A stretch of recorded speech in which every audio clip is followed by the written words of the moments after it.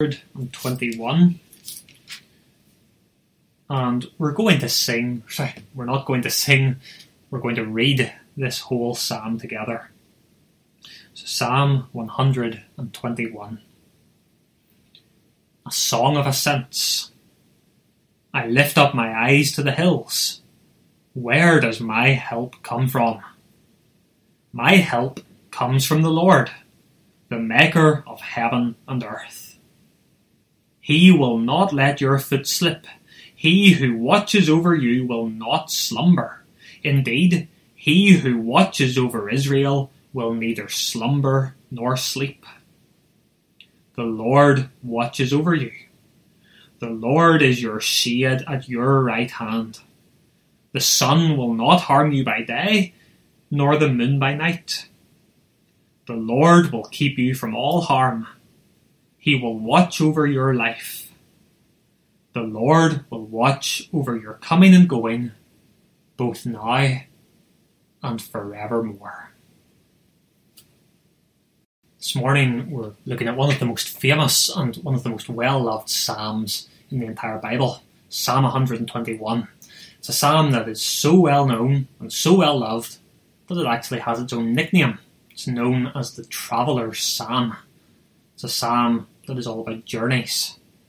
And this morning, here we are. We're gathered together, not in the way that we would like to be gathered, but every single one of us is at the start of a journey that none of us has ever experienced before, a journey that has already changed our country dramatically, and a journey that's going to change us as people and as a church as well. Just a few weeks ago, there were many things that we took for granted, and now they're gone. And we simply don't know what's going to happen next. We don't know what we're going to encounter over the course of this journey. I'm sure this morning you have all sorts of questions in your mind about the future. Will I contract COVID-19? If I do, will I have mild symptoms? Or am I going to need serious medical care? If I need serious care, is that care going to be available? Or will the resources have run out?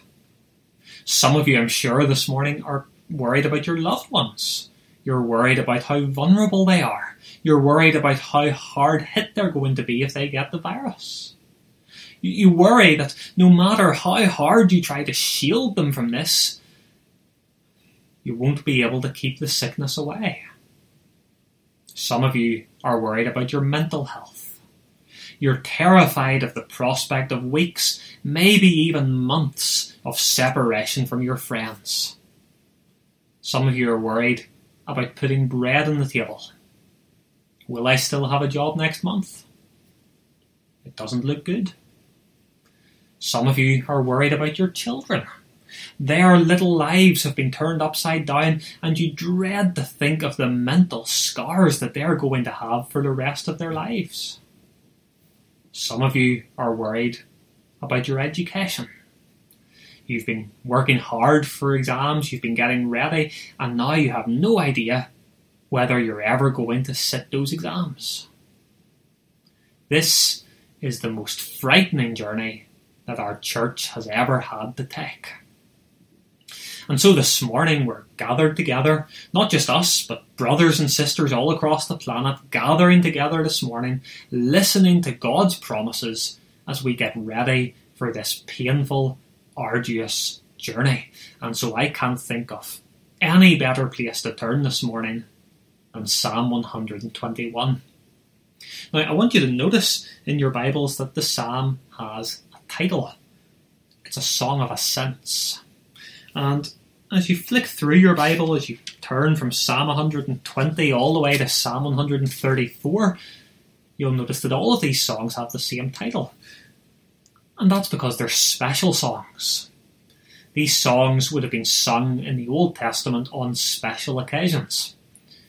3 times each year there would have been a great festival in Jerusalem, and men and women and boys and girls from all across the country, they would have travelled, they would have left their homes, and they would have gone to the temple to worship God. As they did that, they would have been excited. but also I'm sure they would have been nervous as well. And I think it's helpful for us to try and put ourselves in their shoes. They knew that they were going to be on the road for days, maybe even weeks. Their roads weren't like our roads, even here in Donegal. They didn't have nicely tarmacked roads, they didn't have air-conditioned cars, they didn't have sat-navs to get them to their destination. They set out on foot. They walked mile after mile after mile on dirty, dusty roads. They faced blisters. They endured sunstroke. They put up with exhaustion. These journeys were incredibly difficult. And sadly, it's not hard, is it, to see the parallel with our country today. We face a long, painful, exhausting journey. And we don't know what sort of twists and turns we're going to face. We don't know what sort of dangers we're going to encounter along the way.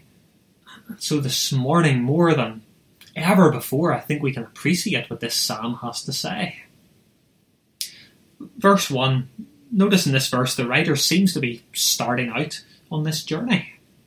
You can imagine how he thinks ahead, and he thinks about the obstacles, and he thinks about the problems that he's going to face. And as he thinks about those problems, there is one part of the journey more than any other that fills him with dread. It's the hills. I lift up my eyes to the hills. You know, a couple of years ago, I read a book all about the history of Afghanistan, and especially it was about some of the different wars that have taken place over the last 150 years. And in those wars, you'd have these huge armies, tended to be British armies, and they would march from India into Afghanistan, and they faced all sorts of problems. But by far the worst problem they faced was the mountains. The mountains were so steep. They were so dangerous. And it was absolutely exhausting for those soldiers to constantly be watching their step. They were constantly on the lookout for bandits. They knew that even one false step on those mountains and they could end up in really serious trouble. And the writer of this psalm, he looks to the hills, he looks to the mountains, he thinks about the danger, and he asks in verse 1, where does my help come from? I wonder, do you feel like that this morning? Maybe earlier this week you were in Aldi or in Tesco or in Lidl, and maybe the paranoid thoughts ran through your mind. What have I touched with my hands? What have I picked up? Maybe you were wary about other people in case they had the virus and in case they got too close. Maybe this week you've been thinking about the worst case scenarios. What happens if I get sick? What happens if my family gets sick? Maybe you have felt completely and utterly overwhelmed in this last week. Well, this psalm tells you that in the face of such overwhelming fear, there's only one place you can possibly look. Verse 2. My help comes from the Lord, the maker of heaven and earth. There's a line that's so incredibly full of comfort. The maker of heaven and earth. The one who made the galaxies and the planets and the stars. The one who created the vastness of the Pacific Ocean and the enormity of the Himalayas. Is this God powerful enough to trust in the face of an epidemic? Of course he is. And what I want us to do this morning for the rest of the sermon is to look at what God says about himself in this psalm, to look at the care that he promises, and to then take it to heart as we think about what we're going to face over the next few months. I want to say something at this point. It sounds like it's a criticism of the psalm. It's certainly not that. This psalm is very, very repetitive. There is one word that keeps on coming up again and again, but it keeps on coming up because God knows that we need to hear this word. It's the word keep. Now, sometimes it's translated watch, but it is the same word. Verse 3, he who watches over you will not slumber. Verse 4, he who watches over Israel. Verse 5, the Lord watches over you. Verse 7, the Lord will keep you from all harm. Verse 8, the Lord will watch over your coming and going. And this morning I want us to think about this keeping, or this watching, that God promises. And I want us to think about 3 simple principles. I want us to take them to heart, and I want us to apply them to this journey that we've been called to undertake. So the first thing we see, God keeps with no interruptions. God keeps with no interruptions. And we see that in verse 3. He will not let your foot slip. He who watches over you will not slumber. Indeed, he who keeps Israel will neither slumber nor sleep. Now, like I say, the hills could be a really dangerous place. Having said that, if there was one place that was even more dangerous than the hills, it was the hills whenever it was night. Just think of some of the problems that you might have faced if you were going on this journey. Think of how those problems would be amplified whenever it's night. Bandits. How do you keep watch and how do you protect yourself when you can't see those bandits coming? Wild animals. Think of how they wait for people to fall asleep and then they pounce upon their prey. And you can imagine some of the steps that your group might take each night to try and keep you safe. You can imagine they might set people to keep watch. And if they see any bandits coming, or if they hear any wild animals approaching, they're to sound the alarm. They're to wake the camp up. But of course, there's a problem, isn't there? If you're a watchman, you can have the best intentions in the world, but what happens when your eyes get heavy? What happens when your reactions slow down and eventually you drift off? What happens if you fall asleep at the exact moment that the wild animals or the bandits attack? It's a disaster, isn't it? But what about God? This psalm tells us the caffeine never wears off. The eyes never get heavy. He neither slumbers nor sleeps. Isn't that wonderful? If we were just to open our eyes in the midst of this crisis, I believe we would see all sorts of different ways that God has been keeping us already. Think of all of the ways in which He has blessed us over the last number of weeks. He's given us a government that has taken measures to deal with this crisis. He has blessed us with incredibly devoted doctors and nurses who will give everything to save lives. He's given us virologists and He's given us experts, and they have given us all sorts of clear, concise advice about how to fight this disease. We as a country should be thankful for these things, but we as Christians should be all the more thankful because we know where they come from. We know these are part of God's keeping. And the simple fact is, over the next number of months, we're going to make all sorts of mistakes. We're going to let our guards down. There will be times when our leaders get it wrong. They make bad decisions.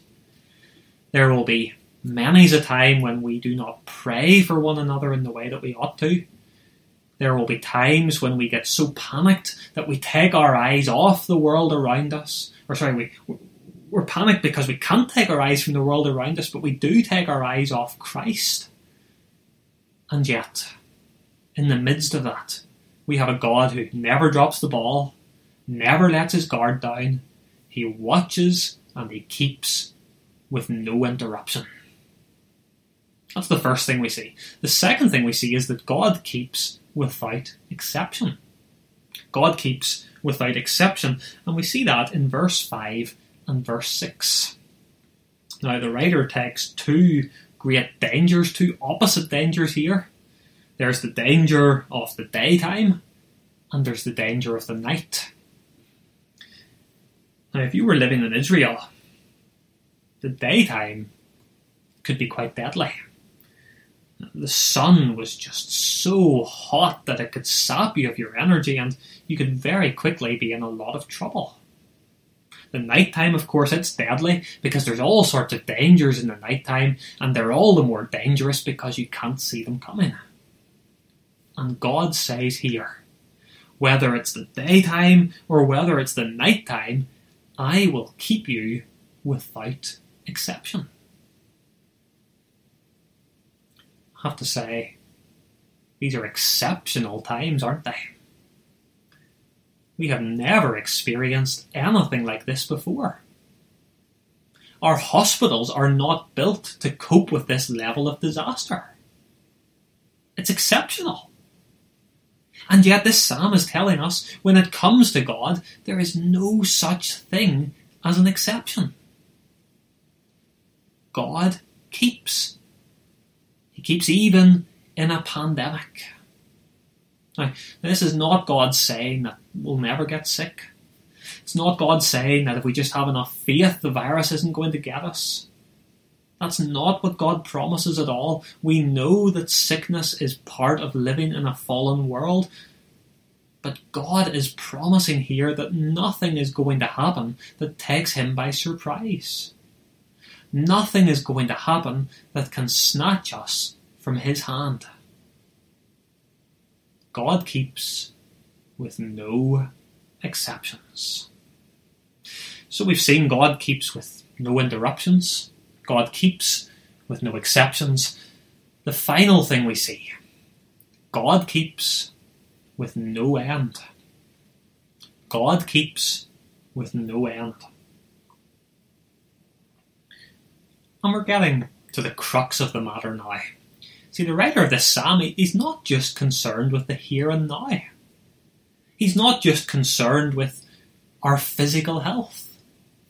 He has his eye on something much, much better and much more important. Because ultimately, this psalm looks beyond our present life and it looks to eternal life. We see that in verse 8. The Lord will watch over your coming and going, both now and forevermore. And what a comfort that is. The day is going to come for every single one of us when we pass from this life into the next. It seems that over the coming months, that day will come for many people much more quickly than they expected. And yet, if you are a Christian, God's keeping of you and God's watching over you will not be interrupted for even 1 second. Because God keeps both now and forevermore. Do you believe that? How do we know that this great promise is true? Well, we know it because it doesn't have to be this way, does it? God could have left us to keep ourselves safe. God could have left us to try and work things out ourselves. God could have left us to try and secure our own eternal life. But he didn't. He knew we couldn't do that. And so, to keep us and to watch over us, he sent us his own Son. The Lord Jesus died in our place so that we can have this safety. My question is this: if Jesus died such a horrible death on the cross just so we could be kept, is God really going to let anything come between him and this keeping that he promises? Will God even let death stop him from watching over us? Surely not. And I think when we read verse 8, it helps us to understand verse 7. Because in verse 7, the writer is speaking about more than just life here on earth. He's speaking about eternal life. Verse 7, the Lord will keep you from all harm. He will watch over your life. We have to understand this verse. It is not a blanket promise that COVID-19 will not harm us. But it is a promise that there is one thing that this virus can never take from us. And that is eternal life. If you're not a Christian this morning, I hope that this last week has reminded you of just how fragile your life is. But I want you to know this morning that eternal life is anything but fragile. If you put your trust in the Lord Jesus, this perfect, everlasting keeping, this keeping without exception, without interruption, that can be yours. You just have to trust in the one who laid down his life so that we can have this keeping. If you are a Christian this morning, by all means be concerned by the pandemic. By all means weep as you hear of the death and the heartbreak around the world. But don't despair. Jesus tells us there is nothing that can snatch us from his Father's hand. And so every time you see the news in this coming week, think of this psalm, and especially think of the close of this psalm. The Lord will watch over your coming and going, both now and forevermore.